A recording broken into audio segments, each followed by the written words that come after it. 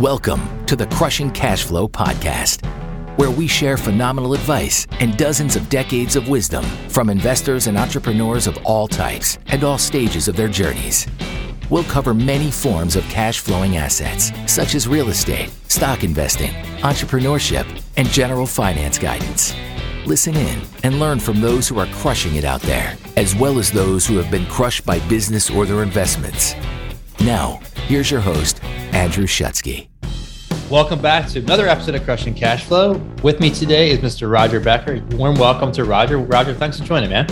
Andrew, I am honored. So this is a special episode for me. I know we've done 60 plus episodes in the past, and I'm really excited to do this one. It's our first time talking with a business owner, actually a fellow podcast host, and a multiple time experienced limited partner investor in real estate. So Roger, couldn't be more excited to have you on the show. Fantastic. I hope I can deliver. All good. So to tell us about what brought you in this world of real estate, you had a media company for a number of years. I'm not sure if you're still doing that. We can talk through that. What led you to real estate investing in the syndication world? Sure. What a good question. This is the second time I've ever been a guest. So it's really weird. Anyway, you know what? One of my best friends to this day was a very successful real estate investor in San Francisco, where I lived at the time. And he turned me on to the idea, 23 years ago. And he turned me on to a friend of his who was putting deals together. And so I started investing with this guy. First friend, I had dinner last Friday night, and we were talking about the other guy that he turned me on to. And we couldn't decide if he was worth 100 million or closer to 300 million. Oh, wow. About 22,000 units under his, at this point, has done just ridiculous things. It's a lot of volume. Yeah. So from that experience, obviously you continued investing for a number of years. What kept you going? Another great question. So I was really not starting my career, but I was kind of in the middle of, my ad agency business at that time. I was probably about your age or a little bit older by maybe a couple of years. And at that time, I didn't know the difference between a pref, and I just thought I was such an immature investor. I thought that, okay, a 9 pref, which it means 9%. I mean, I should be getting checks. And that never happened. And I was a very immature investor. And so the answer is I didn't continue for many years. I kept my money with the guy, never looked at statements, nothing for many years. And I finally started to a couple years ago. Why I got back involved is I need more cash flow right now than I did for various reasons. What a great transition topic. When you're looking for a sponsor, a good team, what are you looking for? How do you find them? Yeah, it's an evolution. I can tell you that right now. I've really been getting into it aggressively in the last few years. I want somebody in a perfect world that has, ideally, because it's very hard, but 15 plus years experience, somebody that started before 2010-ish when everything's just gone straight up and, everybody's done well. So ideally somebody that started a long time ago, longer the better, and somebody that's got a very tightly defined niche. In a perfect world, I would have somebody doing, whether it be warehouse, multifamily, whatever the asset class is, only in one geographic area that they live in. And that's not easy to find, but I'm interested in somebody that has done one thing 10,000 times as opposed to somebody that's done 10,000 things. That makes a ton of sense. I mean, the focus is something we talk a lot about, just being consistent and having a very specific purpose, intentionality. I think living in an area, provides a whole lot of benefits as well. Like you said, it's quite rare these days, but there's a lot of hot markets. There's, maybe 20, 30 markets where deals are being done every day, hundreds of millions of dollars in volume. So not quite as uncommon. You mentioned a few different, asset classes you threw out there, multifamily and some others. Do you tend to stray towards one, or do you try to diversify to different groups? Yeah, another good question. I have been diversifying And, I have to say, I do things ad hoc. I'm not particularly strategic, should be, but I'm not. So I have been moving away from multifamily only because I just think we're so incredibly late cycle in it. That being said, I did invest in a deal in Houston because it was like tax abatement. It was a joint venture with the Houston Housing Authority and no taxes, which is the biggest expense. And the other thing is that investment was recommended to me by somebody I trust, and all they do is multifamily and have for 20 plus years. Yeah, that makes a lot of sense. So moving away from multifamily, it's way competitive out there right now. So a lot of deals are being done. They're pushing the envelope on what we normally call conservative, which is not as conservative anymore. What are you looking at? Are you looking at self-storage? Are you looking at getting into industrial or a mix? I'm evaluating all that now because, I still have money on the sidelines. It's kind of getting gobbled by, inflation, all the above, but it's a very challenging environment, Andrew, because they're all, not necessarily late cycle per se, but they're all cap rates have been compressed everywhere. So it's very, I'm going to even have a conversation somebody later today with short-term rentals, maybe buying one of those, but that makes me nervous too, frankly. Yeah, I mean, you're right. I was talking to a buddy of mine last Friday. I said something very similar, saying like, you know what? It's really not like multifamily real estate's fantastic, but you know what? It's not a secret anymore. Maybe 4 or 5, 6, even, post 2010, that era, there was like, oh, okay, there's this underground scene that people are looking at these exclusive properties, and there's all this cash flow, all these great benefits. It's not a secret anymore, right? There's a lot of demand out there, especially a lot of attention from international investors and big institutions that are just gobbling up these properties. When I'm underwriting dozens, if not more, a week, and you're just looking at what these things are selling for, and I'm like, I don't know what you're doing or what parameters you're putting in there, but I'm not even close in a lot of these cases. So, I got an email. So I'm involved with a group that's fairly well known and respected. I'll say who it is because he wouldn't mind, because it's a plug. Is Praxis. He's out of Santa Rosa. And anyway, I invested in a couple of deals with him about a year ago, and he's basically going to sell them a year later because he's gotten such ridiculous offers. But in the quarterly review last week, he said prices are starting to come down. I don't know how true that. So there you go. They are. I'm just curious, even with prices coming down, when you factor in the premium you're now paying for a rate cap on a bridge loan, or the premium you're paying at a higher interest rate on a $30-40 million loan, it takes a lot of price drops to offset and come up with the same return. So fair enough. But then you wonder, maybe they'll keep coming down. Who knows? I agree. And no doubt there will be opportunities. It's just going to be, you just got to be patient, and it may be the needle in a haystack, 1 in 300 deals that you just got to be patient for. That's my philosophy. I think you're nodding for those who can't see the video. I think you're agreeing with me. Warren Buffett says the difference between successful people and really successful people is really successful people almost always say no. That's a great one. I might have to steal that, actually. I might write that down. So we talked about what you look for in a team. You talked about that depth of experience, the focus on the niche. Ideally, they're in that geographic area. What do you look for in a deal specifically? Is there certain parameters? Is there something financially you're looking for in a metric? I wish I had a more intelligent answer. And, on multifamily stuff, for example, on that recent deal, there was an angle to it. There was some secret sauce. There was tax abatements. Yeah. So the cash on cash going in year one is 8%.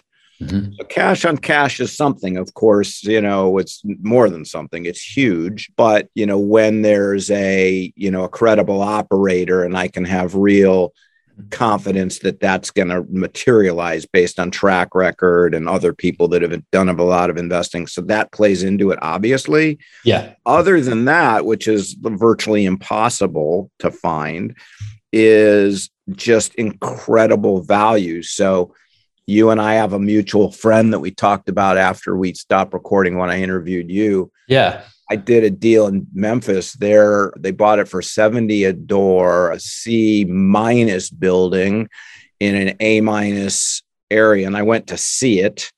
to verify it with my own two eyes. My wife and I went to Memphis for a weekend. They said it was going to be 40 a door to rehab, which they've stuck to. So it was all in 110 a door, and it already appraised at 170 right then. That's wild. I invested because there was so much daylight in terms of what could go wrong. The same sponsor, I have a deal in front of me right now where the projected cash on cash is like 5% year one, 6%, 7%. And I'm not going to do the deal because if things contract or if rents contract or more to the point, if they don't go up as projected and or if their expenses are higher than their underwriting, which they're underwriting at 4% a year, which I think is light. Yeah, probably not going to because so little needs to go wrong for me not to get anything on return on my money. Yeah. And then if the NOI doesn't materialize after 5 years, the IRR is not going to be there. And so I'm giving you a really circuitous answer, but that's one deal I did. I just described a deal I wouldn't do. Inadvertently, I think you got into what my next question was going to be anyway. It was like, what do you look for in red flags as to where you want to invest? You mentioned, maybe your expense growth is a little, understated. Anything else stand out to you? Is it in the underwriting or is it mainly a lot of what you talked about, I think, was the depth, experience, track record, trustworthiness of the team and the operator. But you called out the expense growth specifically. I'm curious for other things that are red flags for you that you would look for and say, oh God, no, this doesn't make any sense. Sure. You mean deal specific? Yeah, deal specific.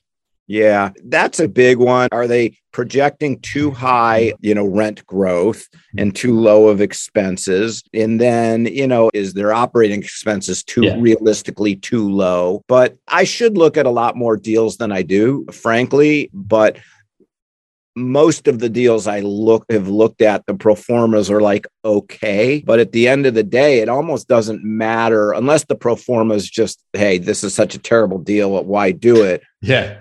By and large, pro formas look pretty good because they're pretty generic unless somebody's just really, really doesn't know what they're doing. Yeah. And then the real variable is can they execute and make it? Can they pull it off? Yeah, right. I think the sponsor is the bigger variable. I mean, unless the pro forma is just ridiculous.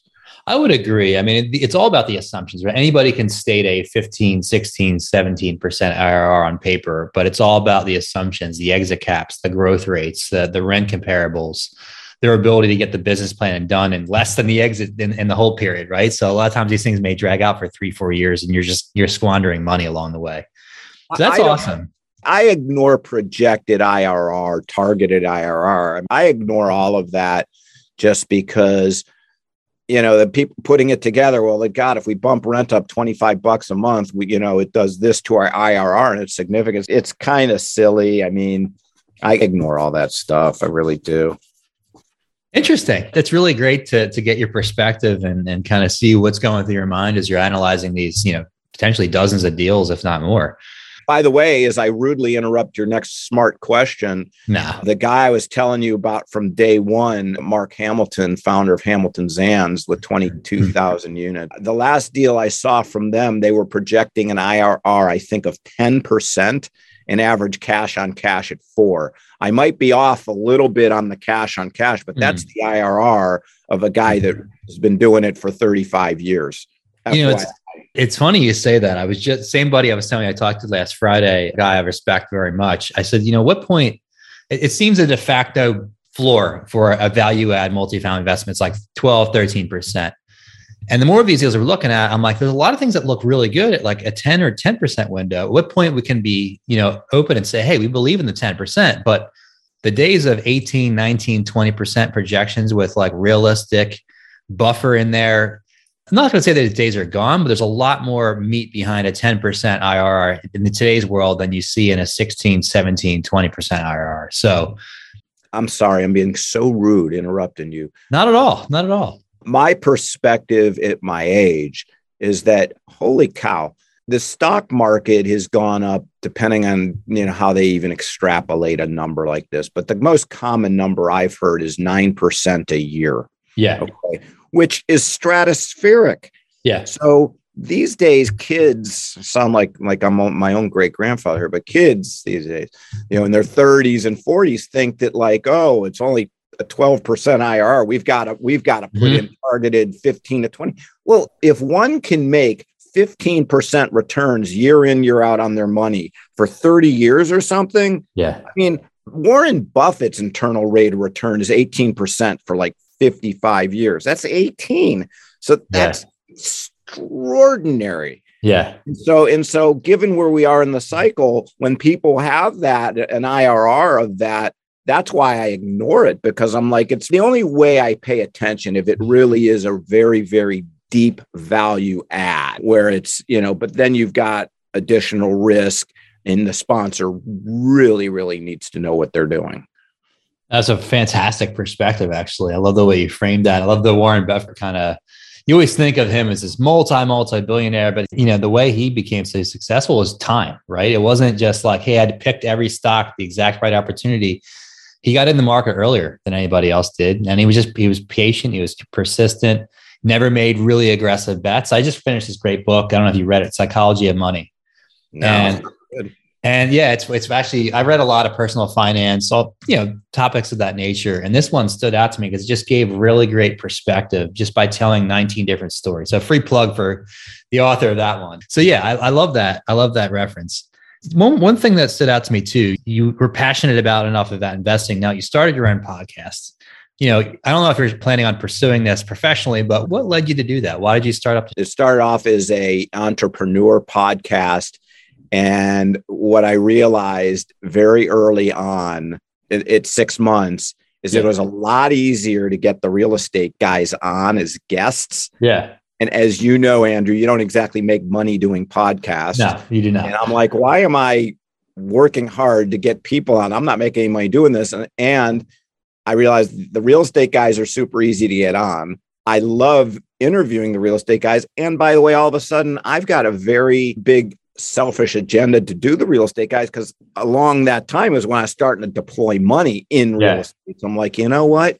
Drink my own Kool-Aid, niche out on this and just make it a real estate podcast and make it and have the purpose be for me to learn as much as I can about investing in real estate, which is why I do the podcast.